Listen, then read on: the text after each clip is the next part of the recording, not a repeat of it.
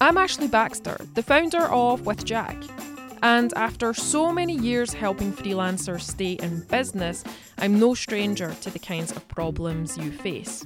But freelancing doesn't mean having to face these problems alone. In a lot of these situations, there is help available. I'd like to share these stories with you so that you can be a confident freelancer.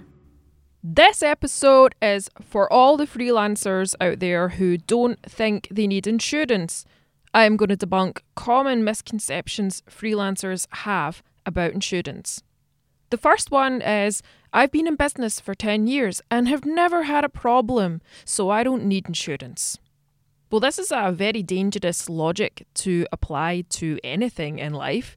You may have been driving for 10 years and have never had an accident, yet you certainly wouldn't start any journey without first wearing your seatbelt. So having that mindset of things have been okay so far, so it will continue that way, can give you a false sense of security. There are so many factors that contribute to the claims we see at With Jack, whether it's unpredictable clients causing problems, factors outside of your control affecting projects, or even little mistakes in your work that have bigger consequences. Now, I know that I'm biased because I work in insurance and every day I'm involved in helping freelancers with problems, but it really does baffle me that anybody running a business wouldn't be willing to budget £10 to £20 a month for some basic protection. Business is unpredictable. People are unpredictable, so paying £14 a month to mitigate some of that risk is a no-brainer. The second misconception is, I use a contract, so I don't need insurance.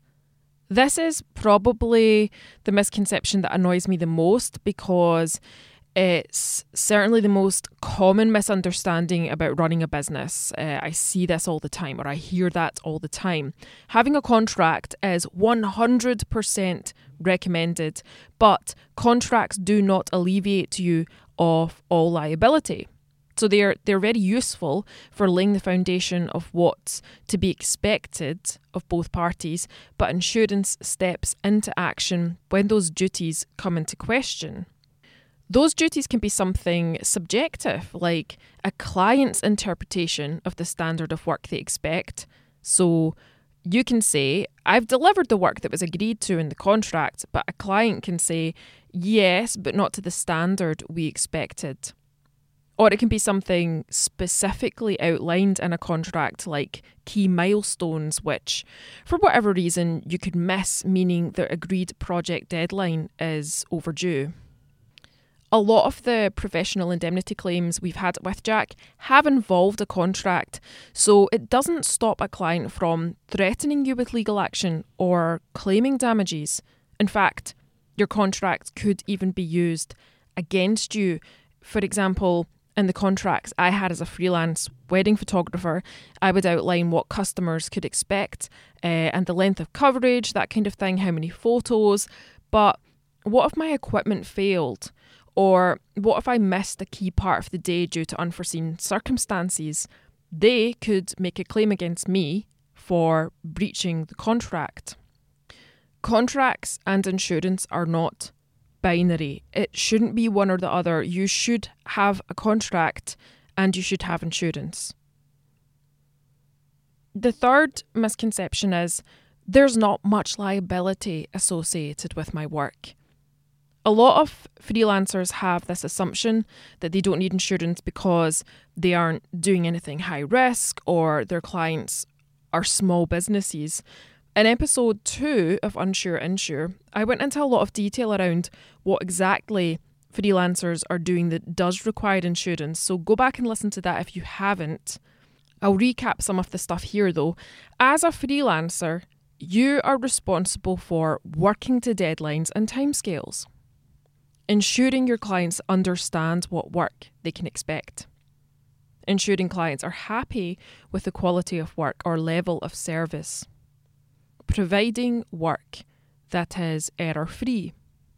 If we take some real examples that have happened to With Jack customers where these responsibilities haven't been met, we've had claims for loss of income or compensation for hiring other freelancers when milestones have been missed and projects are delayed. We've had threats of legal action when a client feels they haven't received the work they expected or to the standard they expected. This is generally the most common cause of professional indemnity claims. And we've had claims where a client has asked for damages for mistakes a freelancer has made, such as a graphic designer making a typo on packaging and not realising until it's gone to production and the client has to reprint everything. So, to recap, do not subscribe to the "I've been in business for 10 years and have never had a problem, so I don't need insurance" attitude. There are so many factors that contribute to the situations we see at WithJack, and all of them are unpredictable. They happen to good people who do good work. And I hate to use this dramatic analogy, but even if you haven't had a car accident before, you still would not embark on a journey without buckling up. And that's how you have to think of insurance. Contracts are useful for laying the foundation of what duties are to be expected, but insurance steps into action when those duties come into question. A lot of the claims we've had at WithJack have involved a contract, so it certainly does not stop a client from threatening you with legal action or claiming damages, and it can even be used against you when claiming breach of contract. Lastly, you may feel there isn't much liability with your work, but if you are providing a professional service to a client, you will come up against unpredictable clients, external factors that can impact deadlines, and even poor communication or badly run projects. All of these things could lead to unwanted situations. Lastly, you may feel there isn't much liability with your work, but if you are providing a professional service to a client, you will come up against unpredictable clients or external factors that can impact deadlines and even poor communication or badly run projects. And all of these things could lead to situations that your insurance could help you with. I'm Ashley, the founder of WithJack. Thank you for listening to Unsure Insure. If you enjoyed the episode and you did learn something new, then tell a friend and leave a review.